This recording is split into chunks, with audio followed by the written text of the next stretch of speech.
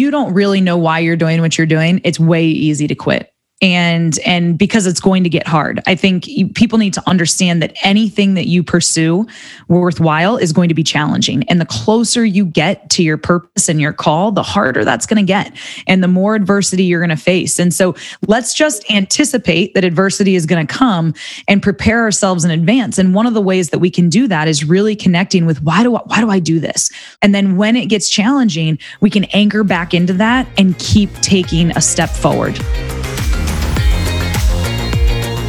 Hey, I'm Ashley Agel. Some of you might know me as Ashley Burkhart, and I'm a former D1 and professional softball player who spent a few years coaching in the college game before deciding to put all of my focus into youth softball players and helping them make their dreams and their goals happen for them. It's our job to help them unleash their potential and become the athletes they've always dreamt of. I come from a small city in the Midwest and didn't let that stop me from making my goal of playing D1 softball a reality. No matter where you live, you have the tools to help you thrive, and I am hoping through this podcast to help you get there. On this podcast, you'll learn from Olympians, Hall of Fame coaches, and elite players what their journeys have been like, and you'll also learn from me and my family a bit of our journey through the game. I'm so excited to have you here, so whip out your notebook and let's learn how we can grow in this game together. Welcome to When the Cleats Come Off.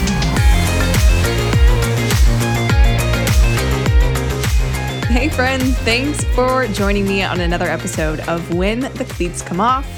Welcome to season 3. I'm so excited for our second interview of the season. And this one, roll up your seats, and I'm going to tell you right now, you're gonna need a notebook. This interview is with Dr. Amber Selking, one of the most elite mental performance coaches in the game. And crazy enough, I know her personally. She was a huge influence for me to start this podcast, frankly. We met in person. I had heard great things about her. She was working with the Notre Dame football team at the time. And I started dabbling into her own podcast called Building Championship Mindsets. And the entire podcast really made me think of the sports performance course that I took in college and how all of these different elements that she was teaching were things that allowed me to become great. And a lot of these elements are in her new book, which we're going to dive into in a little bit. But it was amazing to meet her in person. I, crazy enough, learned that she was the VP of Leadership and Culture Development at my husband's company, which is kind of crazy. But all in all, Amber is one of the coolest humans that I've ever met in my life. Needless to say, I love Amber and her work, and I'm so excited to have her here talking about her playbook for winning championship mindsets today on the pod. I was going to say a little bit about her, but I'm going to be honest, her list is kind of long, so bear with me. Amber was born in Northeast Pennsylvania. She got her bachelor's degree at the University of Notre Dame in the Mendoza College of Business, where she also competed on the women's soccer team. Now, crazy enough, she had a career-ending injury that sparked her desire to learn more about the human brain and how it works after going through an identity crisis herself. Crazy enough, I experienced something similar without the injury. Identity crisis is so real. There, she got her graduate degree in sport and performance psychology at the University of Denver. Then she got her doctorate in sports psychology at the University of Missouri-Columbia. That's just her education, people. While she was in the works of all her education, she founded Selking Performance Group in 2012, which drives lasting change in individuals, teams, businesses, and organizations. She also has a podcast there called Building Championship Mindsets, which you can actually find on her website, which you can also find in the show notes. But with that, she's also the VP of Leadership and Culture Development at Lipper Components, which she started in 2018, which is what I mentioned my husband's company is. Maybe I'm telling a little too much here.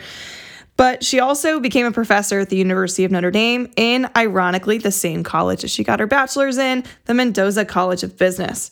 She's a consultant, a speaker, a genuinely amazing human, and I'm so excited to introduce her to you on the podcast. Welcome, Dr. Amber Selking, to the show. Hey everyone, welcome back to another episode of When the Cleats Come Off. I have Amber Selking, Dr. Amber Selking in the building. So excited to have you here. Thanks so much for having me. Excited to finally make this happen. I know. So way back in the day when I was like, should I do this podcast thing? And I was scared. I was like, I don't know if I should do this. But like, you were in the depths of doing your podcast, and you were so well known that I met with you once in a Starbucks on campus at Notre Dame. And you were like, just do it. I have a guy for you. He's going to help you out. Shout out to Michael. You better listen to this episode. Yeah, you like inspired me to start doing this. And now I'm like going on to season 3, and it's just so fun. So I have a lot to thank you for. Yeah, absolutely. I mean, that's what it takes, right? And we all have things in our heart, and it just sometimes takes somebody to kick us in the butt and say, do it. Be courageous, but then also provide some resources to make it happen. And that's what Michael did for me. I mean, he was like, you need to start a podcast, and there's no excuses because I'm going to do everything. And so then I just gave you the guy that made me do it, and all is good. So thanks, Michael. All is good, not turning back. I love it here. So the reason why you're on is because you have this brand new book out, and it's absolutely phenomenal. I've already bought like a bunch of copies for my sister, who just actually finished her collegiate career playing softball. One of her teammates, my other sister, who's playing college volleyball. It's called Winning the Mental Game, and it is a game changer. I can honestly say I haven't finished the last 2 chapters, but everything I have read is just absolute fire. So I need to know what brought you to writing this book. I feel like maybe it's been in the works for years, but it's finally here. Take me through that process. Yeah, so the book is really based off of a training program, a mental performance training program I created back in 2013. Just because I worked with so many athletes that were like, I want to work on my confidence. And like, I'd get 3 sessions in. I'm like, man, you don't really have a confidence problem. You've got an emotional control problem. And because you know how to manage your emotions, you're not confident at the point of execution. Or they'd be like, I want to work on my focus. And then like 3 sessions in, which it takes 3 sessions, I don't know why, to really figure out what's actually going on with somebody. And I'd be like, wow, you don't really have a focus problem. You have an awareness problem. And because you're not aware of what's going on inside of you and outside of you, you don't know how to focus on what's important in the moment. So I took a step back and really thought about what goes into a solid mental game, and how can we teach that? And I think that was one of the biggest revelations that I had during grad school. Is I remember sitting in class and we were learning about confidence, and I was like, we can teach confidence? Like, I sort of thought you had it or you didn't, and good luck if you didn't. And so that I was really like, wow, we can teach this stuff. And how many people in the world wish they could deconstruct the mental game and actually build it so that they can show up more consistently as the best versions of themselves. And so I built this program that like walked people sequentially through how your brain works, how it impacts how you show up, and then gives them tools and strategies to train their brain just like they train their body. And so it's been awesome. I mean, I've applied it to individuals like little athletes, like 6 and 7 year olds, and then I teach the same thing to my pro athletes, but with the little guys, we just draw more pictures than, giggle more on our calls and in our sessions, and all the way to elite executives. Right. And so I've seen the impact that it's had on individuals and on teams. We applied this for the last 4 years with the Notre Dame football team, and working on applying it to other collegiate programs now as well. And so the impact was awesome, but it was still relatively small. Like where I was where the impact was. And so I always had in my heart, like, man, I would love to turn this into a book someday to get this in the hands of more people.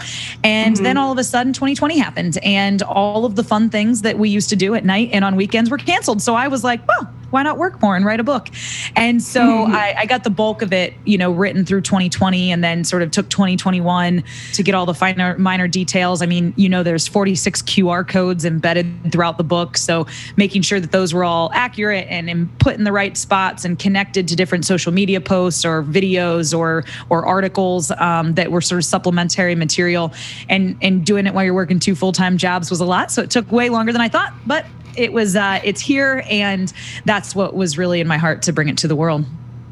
Amazing. What a silver lining too. Everybody thinks of COVID as this like dark, awful place, but like this book was conceived there. So it's like one of those things where thank goodness it all happened, because I know you were doing so much. And, I was the same way during COVID. I was like, what more could I be doing? Because there's like nothing right now. And it's a lot of, even this podcast came out of there. So it's like, it's kind of just crazy how it all works together. But so grateful that you wrote this book. It is changing my life. I know that I will be reading this over and over and over, because what I loved about how you broke this down was there were 8 plays that you can go forth and do, and you encourage them to be done in order, correct? Like, you shouldn't go to play 8 before you've done play 1. And every single play is a chapter followed by work. Like, literally, like, let's do the work on ourselves after we understand a little bit more about ourselves internally. So I just think it's such a well thought book.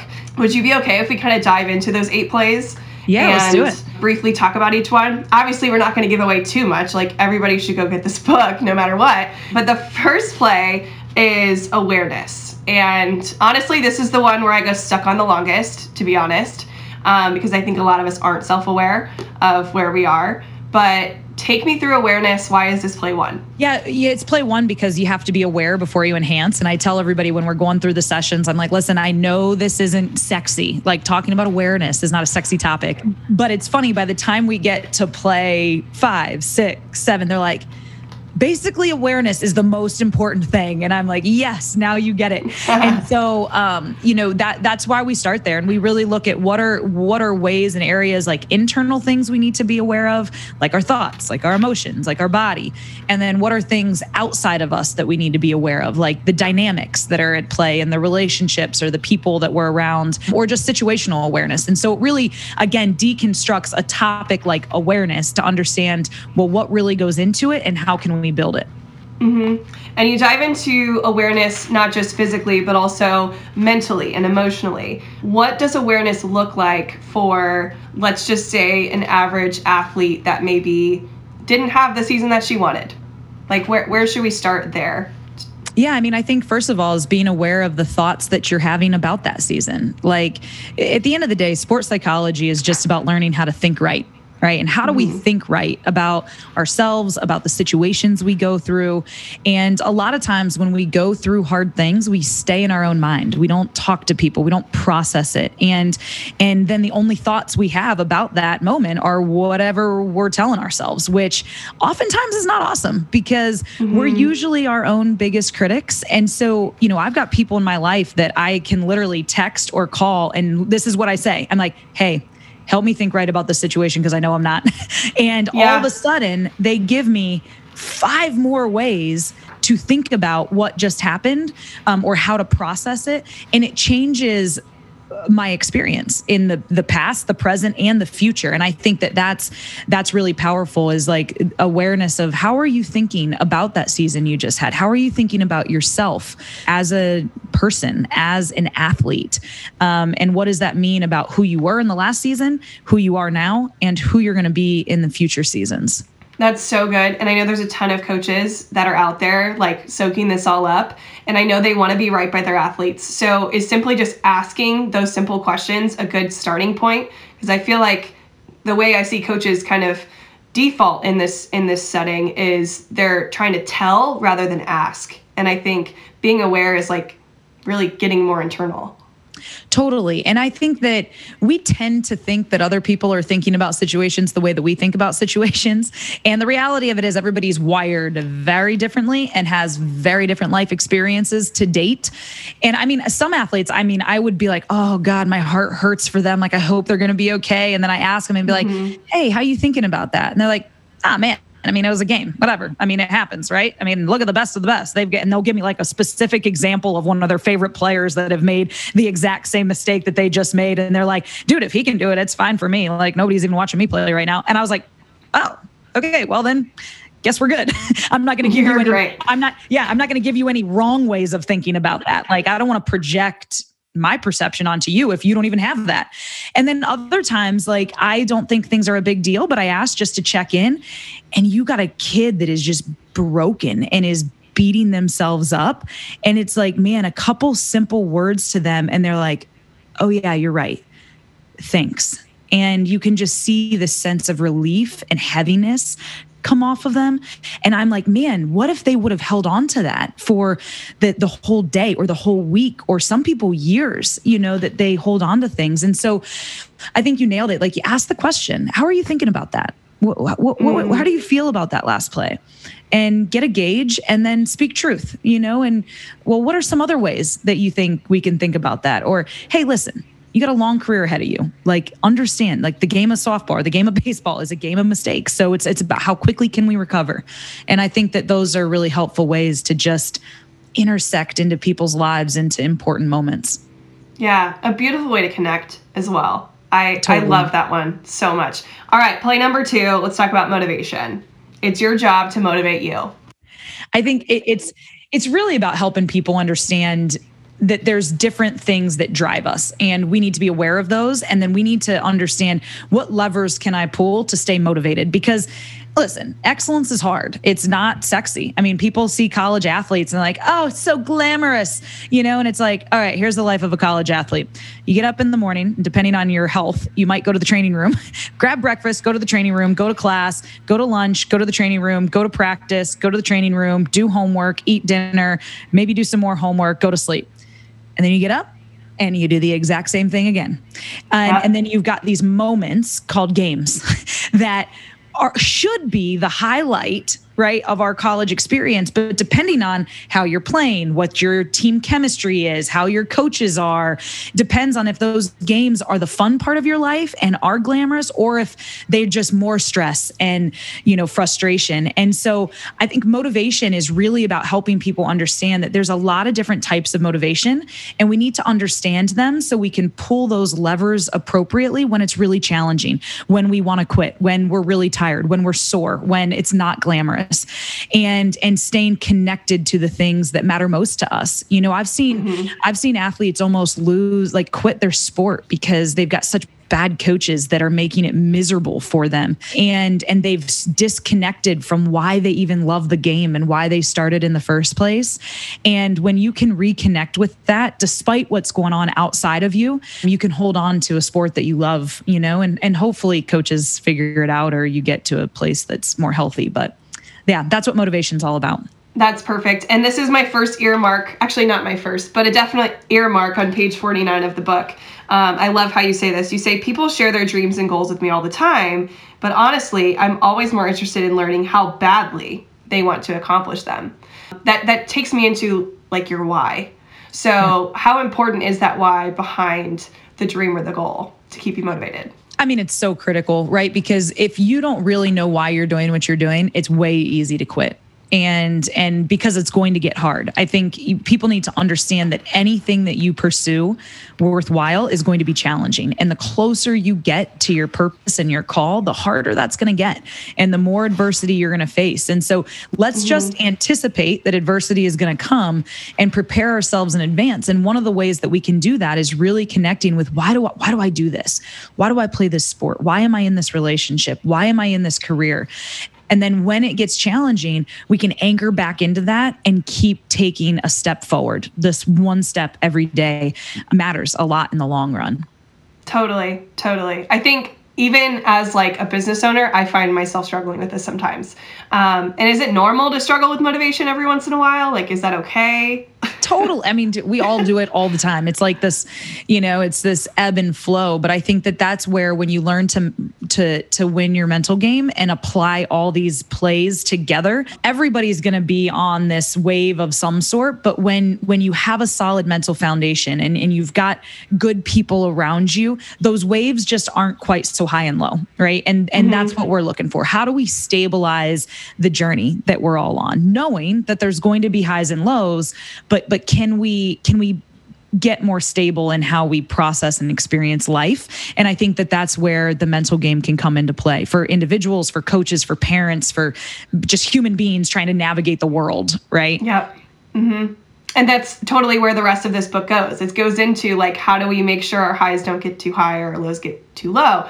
So I'm ready for play number 3, which is like the big kahuna for a lot of athletes, I think. And that's confidence. You say confidence is a choice, choose to be confident. Well, how do we do that?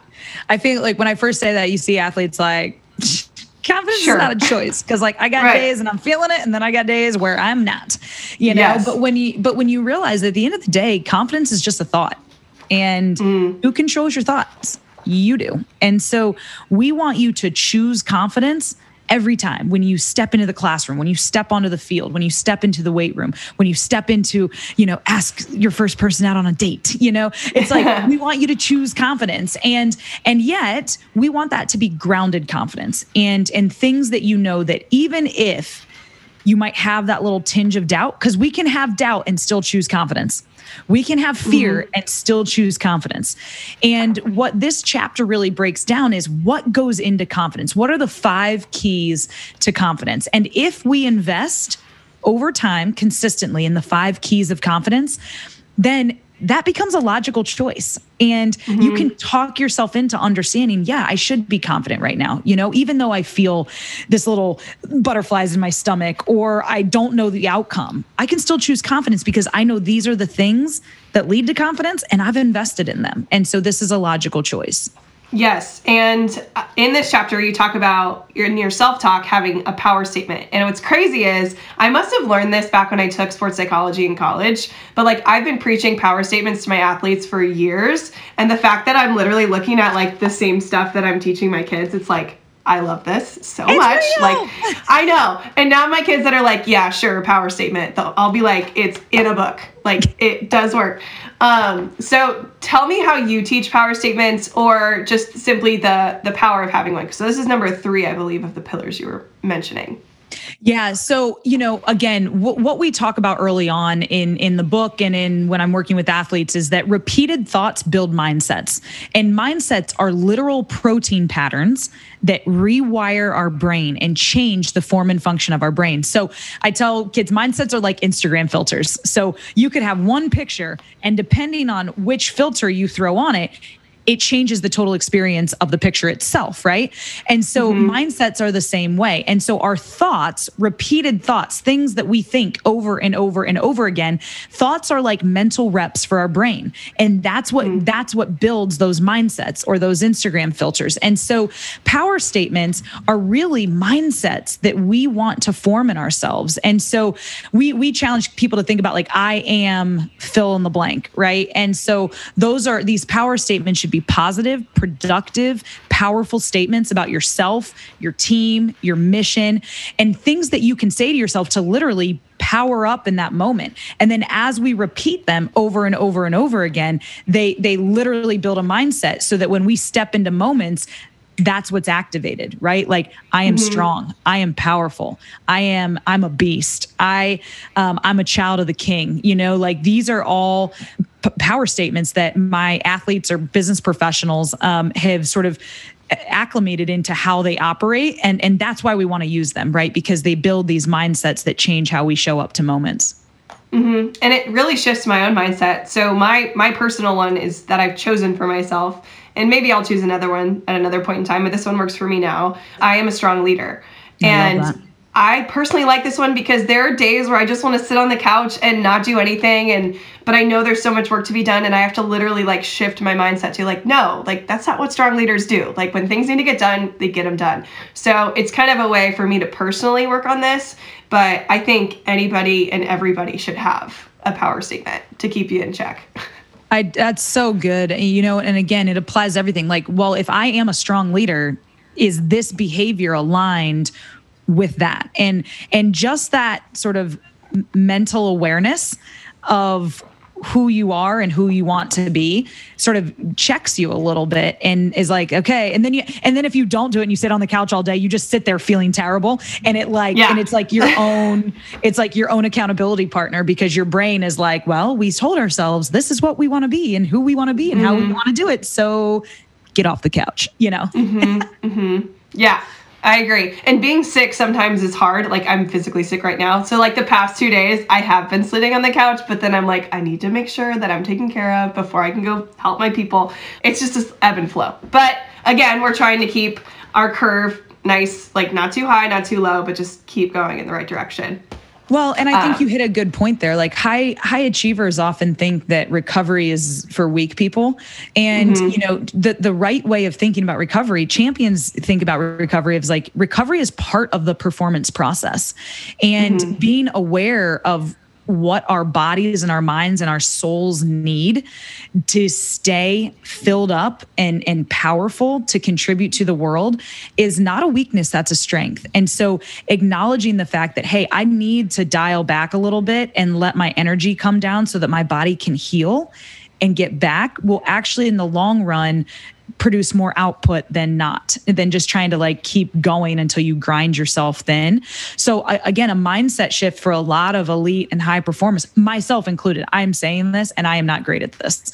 So, this is something that I constantly have to work on is like prioritizing taking care of myself, because that's the easiest thing to not take care of in the process. But it's an important mindset shift to have if you want a long career, right? Mm-hmm. Absolutely. This is where I'm listening to like all these entrepreneurs, and a lot of times year 3 is like the ticking. It's like where a lot of people stop. So because they're not resting or they're not recovering or they lose their motivation. But I'm on year 5, so I feel like I'm doing at least maybe something right. Even though I have my days. But that leads us perfectly into play number 4, which is intensity management. And finding that zone. I love this one. Yeah. So intensity management is all about finding your optimal zone. And the chapter breaks down sort of the science behind optimal zone and what that means. And more importantly, how to get in it, right? I think that a lot of times athletes and coaches that are like, man, they have these days where like, everything was perfect. I was feeling it. It was awesome. And then there's days that it's like, you don't feel like you feel when you're at your best. And so then you start giving yourself excuses already of why you're not going to have a good game. And what this chapter really tries to help people understand is like, listen, we can understand optimal zones and then we can understand ways to get in it. So if you find yourself not in it, how do you turn up or turn down to get there? And then realizing too that every day might not be like, you might have to adjust what that optimal zone is going to be for you today, right? Like you sick right now is going to be a different optimal zone than if you're feeling 100%, right? So instead of beat yourself up over that, make the necessary adjustment, get into that zone of how you do your best in this space and then execute, and knowing that will lead to higher levels of performance. Yeah. And I love how you set examples of like how to turn up and how to turn down. Like obviously a sick day for me is like, okay, how do I turn up? The urgency of this call, and like literally right before we were on, I played like some just Top Gun music because that gets me in the zone. Probably because I just obsessed with the movie. But that was a way for me to kind of get myself in the right headspace. So like music is huge. Now, I think the hard part is like trying to find ways to turn down. Because I think with like a fast pitcher on the mound or the game is moving faster, it's hard for athletes to be able to like turn down because they're living in like the high of highs and they need to just kind of get to more of the optimal zone. So like, what are your examples of just like ways that athletes can kind of take a second, turn down a little bit so they can be in their optimal zone? Yeah, first and foremost, breathing. I mean, that's the number one way to help people turn down and quiet, slow your heart rate down, slow your mind down. So a couple slow breaths in through your nose, down into your belly, and out through your mouth. So a lot of times when people take a deep breath, they inhale and their shoulders come up. But what we really want is people's bellies to come out, which is when your lungs are actually filling with air and getting more oxygen. And oxygen, again, goes to your brain, helps your brain think more clearly. It resets your central nervous system to allow for those fast twitch muscles to fire, and it relaxes muscle tension. And so a lot of times when we're getting too high, our body starts to tighten up, our breathing gets more shallow, and our mind starts racing. And so a couple of those deep breaths slows all of that down and helps the brain and eyes process information better. So that's the number one way that we get challenge people to slow things down. And then also goes back to your power statements. What are you saying to yourself? Visual cues. Where are your eye placement? A lot of times when we get too worked up, our eyes start taking in way too much information and start darting all over the place. And so when you add your breathing with some self-talk, with managing where your eyes are, it can really start to slow things down for you and help you dial back into that zone. This is so good. And if you haven't practiced like deep breathing, like into your stomach, it's funny. I showed 2 of my athletes that I work with. I'm like, have you ever thought about breathing into like your stomach? And they were like, no, like I always breathe here because this is my chest.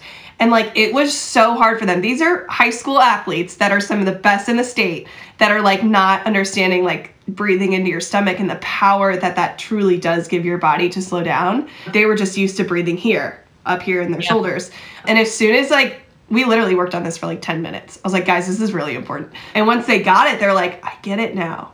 I get it now. Because you can feel it. Yes. And it just brings attention. It's like taking something that subconsciously happens in breathing, making it more conscious. And it's like a way for you to almost like control something when things might not feel like you're under control at all. So 100%. Big fan of that one. Huge fan of that one. It is crazy though.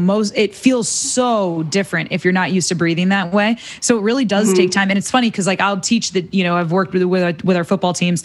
Like I teach it in the classroom and then I'm with them outside at their runs. Right. And as soon as they're running and they're like, and they're back to their chest, and I'll literally put my hand on their belly and I'm like, bring your belly out. And it takes them a while. And then all of a sudden they do it once and they're like, whoa, that feels weird. And then they get a couple reps in and they feel their heart rate come down. And then they're like, oh, I'm ready for the next run, and you can just see them like just power up like little superheroes. And it's because it's such a powerful tool to use when we need to control the moment versus letting the moment control us. Totally. I wish we could talk about each of these sections for like a full hour, but I want to be conscious of your time. We have, I think, 4 more plays left, and some of these are the most important. So play number 5, attentional control, giving power to what you focus on. Yeah. So attentional control is just learning to direct your attention onto what's important in the moment and to be in the present moment. So a lot of times, our mind will stay on the last play that we just had or run to the future and think about the outcome. And, what we know is the best of the best can be in the present moment. And it's just this pitch, this play, wherever it is, and they're able to be present, which connects the brain and the body. And that's where performance happens. Performance happens in the present. It doesn't happen in the past, and it doesn't happen in the future. It happens in the present. And so attentional control is, again, just teaching people. It teaches people how attention works, how distraction works, and then again, challenges you to put your attention on the right things at the right time. And that's what focus is about. Yeah, and I think that this one even kind of goes with intensity management, simply because those tools that are helping you, like, focusing on your breathing, it's a way to become more present in my eyes. So these all just run together so nicely. It's like you planned this. It's like that's the point, right? So exactly. It's like everyone just sort of builds on each other, and then you start to see how they're connected. But again, we have to be aware before we can understand what optimal zone is, right? And then we have to understand what optimal zone is, and then we start to see how attention works and how those things connect. And again, it's the brain-body connection that allows for high performance to happen. It's so good. And the past can teach you so much, but I think a lot of players that I work with, they're so scared of what the future might hold. They're like, oh my gosh, but like, what if I'm the last out of the game? Well, if you are the last person up in the game and you're focusing on the future that you don't want to happen, it's going to happen. And that's just kind of how our psychology works. So being able to find ways to get back to present, not worry about the past or the future, and just be here is where we're going to find optimal success. And I mean, you see it with your athletes. I see it with mine. It's like a no-brainer. We worked with Notre Dame softball this past year, and it was just incredible to watch those girls apply this, regardless of where we were at early innings. If we gave up runs, like their ability to stay focused, to stay confident, to keep the energy up in the dugout was remarkable. And the amount of games that we came back and won just because like they didn't stop believing, first of all. And then secondly, they applied their mental skills to control what they could control was incredible. And to stay in the present moment and to just believe and keep executing. And it was awesome to watch them apply this stuff. You're going to win games that nobody else expects you to win when you do this and you find that optimism. So yeah, go Notre Dame softball. You and I both know we love them. Yes, exactly. I love it. Okay. Play 6 is emotional mastery, controlling the controllables. Like can we talk about this topic for an hour? Oh wait, we don't have time. Yeah. I think that this is when I ask people like, how much time, energy, and attention do you spend on things that you can't control? And they're like, a lot. And I'm like, how much time, energy, and attention do you think you should spend on stuff you can't control? And they're like 0. And I was like, exactly. So again, control the controllables. And again, you have got to learn about attention so that you can direct your attention to what is in my control and how can I focus on these things. And when I do that, control gives us a sense of peace, right? And a sense of presence and poise. And that's really what emotional mastery is about, is not allowing your emotions to take over in the moment. Because when we start thinking about the ref's last call or the umpire's last call or who's the pitcher on the mound, right? Like all of a sudden now our emotions start to get away from us. And a lot of times too, people like get excited, right? They feel that adrenaline stirring in their chest or the butterflies and they think, oh God, I'm nervous. This is terrible. But really that's just your body getting prepared to compete, right? Like that adrenaline is helpful as long as we don't allow it to dump, right? Right. Those butterflies are just you getting excited about this opportunity. And so as coaches and as parents, a lot of our communication is just about reframing situations and moments to help people think right about them. Like, Coach Kelly said all the time before big games, like, guys, we're excited about this opportunity. This isn't something to be afraid of or fear or be nervous about. We're prepared. We've put in the work. You trust the brother beside you. Like, let's go have fun with this. And that shift of perspective is like, oh, all these feelings are good, right? They're normal. Mm-hmm. This is something that we want to enjoy. I heard Evan Longoria, he's got a really good video on an E60 out there talking about when he went to the World Series for the first time and he was such a stud, but going into the World Series, he batted terribly. And on the back end of it, he said, I had to learn those emotions of what it felt like to be in situations and scenarios like that. And so we've talked a lot about that with the softball team as well, is like, hey, we had to learn what it felt like to be in these regional games and to be so close, right? But now let's use that learning moving forward so that we can understand those feelings as part of the process and part of the journey that comes with being in big games, right? And so that we can think right about them. Yeah, and love the big games. Like, a lot of people get nervous, but this is an easy way. Not easy. None of this is easy. But it's a simple way to kind of just look at it and use it for fuel. So that's amazing. Totally. I love it. Okay, play number 7, mental rehearsal. This one's a good one. I love this one. And the fact that you said what the mind conceives, the body achieves. Like, let's just call our shot. Like, let's go. Talk about this one. Yeah, what I think is important here, a big key takeaway is that, the brain doesn't know the difference between what's real and what's imagined.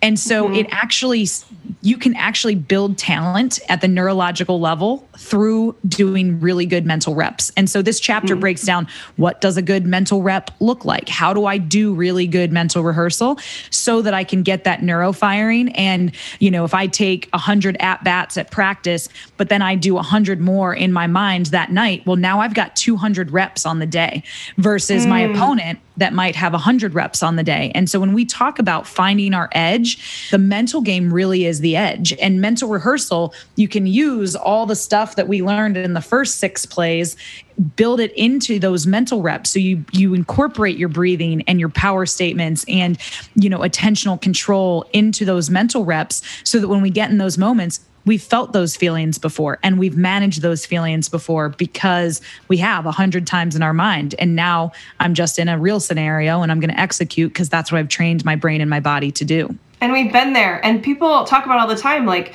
yes, if you're not practicing your mental game, you won't have it. And these are literally just simple ways to just simply, you call it meditation, call it whatever you want. You're just practicing putting yourself in a situation you'll be in the future. And if you've already been there, it's so much easier. So totally. Good. So good. Okay, play 8, routines. Yeah, this is where it all comes together, right? Routines are last. I think a lot of people start with routines. It's like, well, what the hell do I put in my routine? Right. And so we should incorporate things that we've learned leading up to this into our routine to just help minimize cognitive load. Routines are just about removing variability, giving us something to go to when things start to speed up on us, when things get challenging. Well, hey, stick to my routine, focus on these things, and it helps slow things down. It helps drive consistency, even when, there might be highs and lows in a game, which I get. I heard a major league batter talking about how, like, when he's in a slump, he's like, I just stick with my routine because I know that will get me out of of it eventually. Like, this is a major leaguer talking about being in a slump. Again, can we think right? If you're in a slump, hey, so do big leaguers. So settle down. Don't beat yourself up. Don't get so anxious. Stay consistent, stay calm, and trust the process. And routines allow us to do that. It's so beautiful. And it's so amazing to see that, like, a lot of people try to change their routines when things aren't working. No. That's your foundation. That is what got you where you are. You rely on that and you'll be able to see everything go crazy for you. Man, I wish we could have talked about this more. This is all me, though, because I was a little late to the conversation. Yes, I'm going to say it. But what I love that you finished with is just how to take the playbook, which is literally what I'm holding in my hand, and what I think every single person listening should be doing and holding yourself, is how to take the playbook to the field. Biggest question I get is, like, how do you take your reps that you're taking in the cage and take it to the field? Like, that's the hardest thing to do. Well, mastering these 8 plays is how you do it. Any final thoughts? I know you got to run on the book, but other than the fact that everybody should have this. No, I mean, I just think that, like you said, it's a playbook. And so this gives you a really good foundation that you can run with, that you can pull from. And, you know, we're often not running all 8 plays at once. Where there's moments, it's like a play in softball. You don't run all the plays at one time on defense. Like, there's situations and scenarios where you're executing different pitches and different, you know, strategies offensively or defensively. And this is the same as with the mental game. It's like, there's moments when we need to apply these things in different situations and scenarios.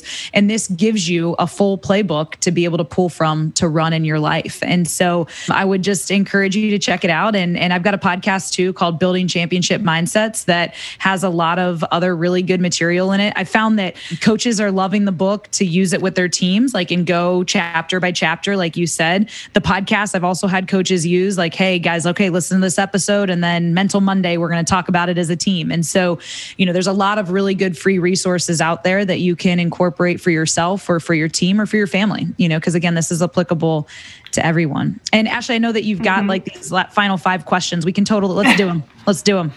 Do them? Are you sure? You have somewhere to be.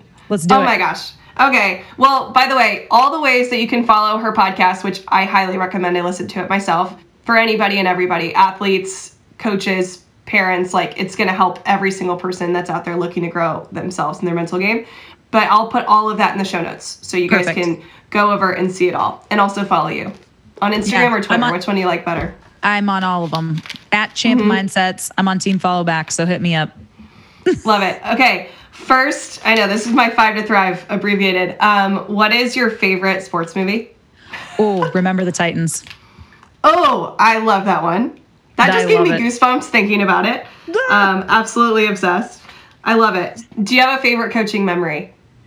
Oh yeah, so many. But like, I think, like, to me, like, the moment, all the stories that just came to my mind were like in-game moments where, like, you could just be with a player or a coach and, like, intersect to help think right, and you see it click in like the biggest moments of their lives, and then they go out and they execute. And that to me is like, there's no feeling like that. You know, one, because it's like you can help somebody in that moment, but then I think what really gets me excited is, like, they realize, like, holy crap, like, I have this strength and this power, and it was me that did this in this moment.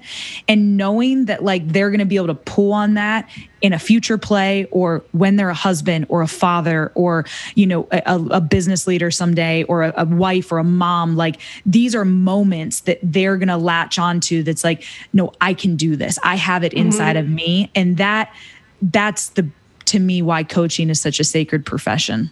Which is why I'm doing this for the rest of my life. You also share a couple of those moments in here, by the way. Yeah, the book has some of them, but there's several of them. And I think those are the ones that it's like, God, and when you have that trust and that love and that relationship with somebody, and they let you speak into their life, like, that to me speaks volumes of, like, what happened before that moment, you know? 100%. It's so good. It's so good. There's no feeling like telling an athlete, like, I love you, and they're like, I love you too. And it's like, and it's so pure and I don't know, healthy. I think that the teams that I've watched is like the players say, I love you a lot. The coaches say, I love you a lot. And this is guys to guys, girls to girls, girls to guys. I mean, it's just like, because you realize what love really means and is, and how that shows up in a deep way in really hard moments. And I think that's beautiful. Yeah. So this is an added question. Who is that coach for you that showed you that unconditional love? My husband is incredible, like my guy, and he is my mental coach. And my mom has always been that since I've been little. Like, I've been a lot since I've been little. And like, my mom just raised me so well. Like, I often wonder, like, how did you handle me? And she just did it so well and so graciously. And she still is that person. And then, my grad school advisor, Dr. Rick McGuire, he is my like mental performance coach of how I work, like he's like a coach for me in this field. And then I've got a couple, 3 80-year-old mentors that are in my life that speak truth and life and wisdom and perspective into my life as well, which is pretty awesome. That's amazing. So what's a recent lesson that you've learned that maybe either is in the book or not in the book that you think everybody should know that you've had to learn yourself recently? Oh, that's good. I know you hear it a lot, but trust the process. Life's a series of seasons, and this too shall pass. And being patient through that, and even in hard seasons that we're in, find the joy, find the hope, and just keep taking steps. And then something will break, and there'll be the next layer of your greatness. But don't quit when it gets hard, because there's just that is part of the process. And so, and again, I feel like that's something I've learned a lot over life, but that's, recently has just been another, I think one other thing too, I think in this last season I've been in is like, we can hold 2 emotions at once, and we can be happy and sad, and we can be hopeful and frustrated, and we can be strong and weak in the exact same day, at the exact same moment. And that is a strength to being human that I think we often don't realize we can tap into. I think we think we're one or the other, and we can be both or multiple simultaneously. And that is the beauty of being human.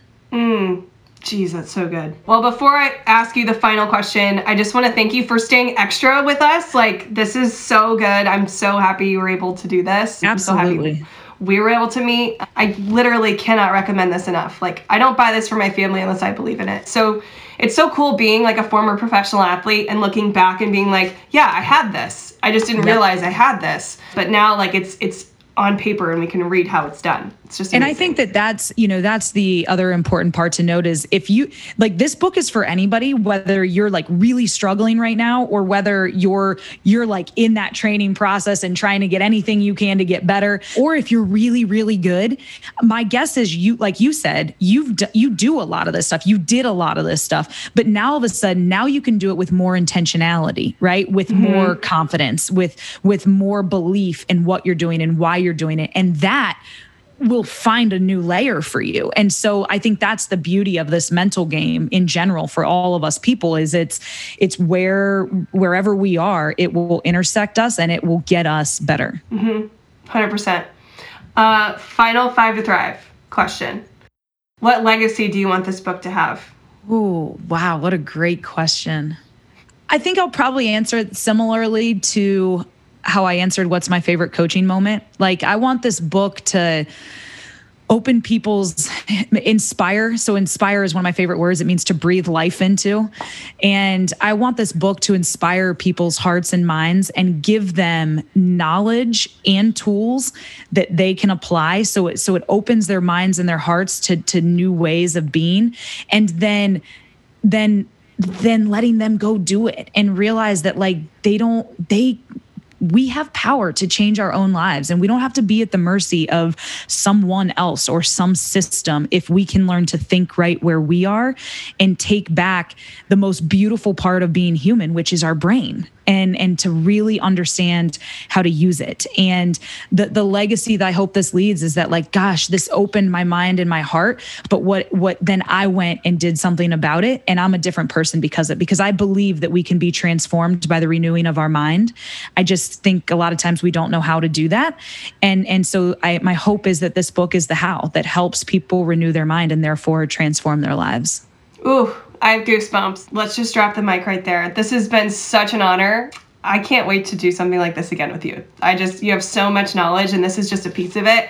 And I'm honored you got to share a lot with me and my community. So thank you. Thanks for everything that you do. Thanks for those of you listening. Thank you for the work that you're doing in the world. Like, it matters, and keep fighting the good fight because you are changing so many people's lives. And it was really an honor and a blessing to be here with you today. So thank you. God bless you guys. Thank you. Holy smokes. Amber has so much freaking wisdom. I did not want this conversation to end. I am already eager to get her back on the podcast just because of how much knowledge she has for the mental game. And I know some people aren't super into this work or the skills around the mentality and the psychology of how to be a great athlete, but I hope she breaks it down in a way to where it's so interesting enough for you to want to learn more about it. Now, in the show notes, I'm going to have some other episodes that we've had on the mental game, some talking about very similar concepts that Amber brought up today, and so much more. So I just love how in-depth she goes with this list, and how there's an order. I never thought about that. When I played professional softball, I didn't know that there was an order that needed to be done. Like, you can't do any work on confidence without awareness of where you are. And then you need motivation and how to get motivation and how it's got to come from self. These are such incredible concepts. Now, in the show notes, you can find how to follow Amber, check out her book, Winning the Mental Game, and a few more links that you may be interested in. I'm just so excited that she was here, and I'm so excited that you were here to learn and grow from this conversation. I believe I will be listening to this more than once, and if you didn't grab everything from this, maybe you should too. I want to know what your favorite play was, personally. So let me know on social by tagging Amber and myself so we can give you a shout out on social media. I want to start engaging with this community more. And as you guys found out last week, we have a brand new When the Cleats Come Off line of gear that you can wear. We've had some people order some hats and some t-shirts, and I'm just so excited about the hype around all of this stuff as well. I'll also put a link to the show notes to our new gear and our new line as well. I'm very excited about it. I'm excited to serve this community more, especially in season 3. We have some incredible episodes coming up soon, but next week you'll find a solo episode from me. And with that, don't forget to stay humble, stay awkward, and keep smiling. All right, see you next week.